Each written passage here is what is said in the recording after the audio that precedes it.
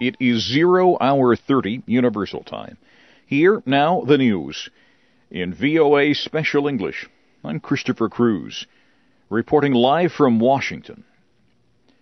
Syrian security forces have shot and killed at least 28 people in operations against government opponents and a clash in the country's northwest. Activists say at least 10 of the deaths were in the northwestern province of Idlib. The military shelled targets in the provincial capital Ma'arat al-Numan. State-operated media said an armed group had set fire to several government buildings and attacked security forces in the capital. The Reuters news agency reported that witnesses said Syrian forces in helicopters fired on anti-government demonstrations in the city. Also Friday, activists and witnesses say Syrian security forces used ammunition to break up anti-government protests in several cities. They reported that protesters were killed in Damascus and in the southern area of Deraa. Tens of thousands of people demonstrated in Yemen Friday. Many called for President Ali Abdullah Saleh to resign. Others voiced their support for the injured leader. The largest demonstration took place in the capital, Sana'a. Anti-government protesters urged Vice President Abdelrahman Mansour Hadi to set up a temporary government council. The French news agency AFP reports opponents of Mr. Saleh have agreed on 7 possible candidates. They plan to present the names of the candidates to Mr. Hadi. Separately, supporters of President Saleh cheered reports from Saudi Arabia that his condition had improved. A Yemeni man held at the American Detention Center at Guantanamo Bay will remain in the prison. A federal appeals court ruled Friday that there is enough evidence to link Hussein Salem Mohammed al-Marfadi to al-Qaeda. A lower court had said he could be freed, but judges on Friday said the lower court did not give enough consideration to what it called the reliable evidence. The judges said the government could continue to detain the Yemeni man as long as the evidence is more likely true than not. Court documents say Mr. al-Marfadi claims he was seeking to go to Europe for a better life. But the United States government says he was working for al-Qaeda. He has been at the detention center in Cuba since May of 2003. Medical workers and rebels in Libya say at least 20 people were killed on Friday in the rebel-controlled city of Misrata. Forces loyal to Libyan leader Muammar Gaddafi have been shelling targets in the city.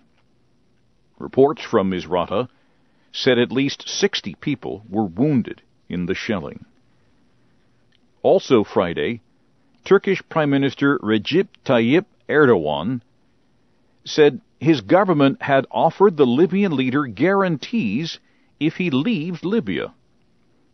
Mr. Erdogan did not say what those guarantees were, but he said Turkey would help Mr. Gaddafi go to where he wants to go. The Libyan government has yet to react to the offer. Also, more suspected NATO airstrikes hit the Libyan capital on Friday. NATO officials denied a Libyan government report that pro-Gaddafi forces had shot down a NATO helicopter.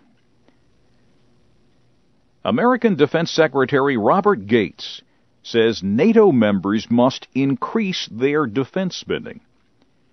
He warned that if they do not, the alliance will face hard times and its future might not include the United States. Secretary Gates spoke in Belgium on Friday. The speech is expected to be his last major policy message before he retires at the end of June. Mr. Gates said American lawmakers are getting tired of paying for 75% of defense spending for the more than 60-year-old alliance. He also said NATO has split into two parts, those supporting humanitarian and development efforts, and those paying for military operations. He said that is unacceptable.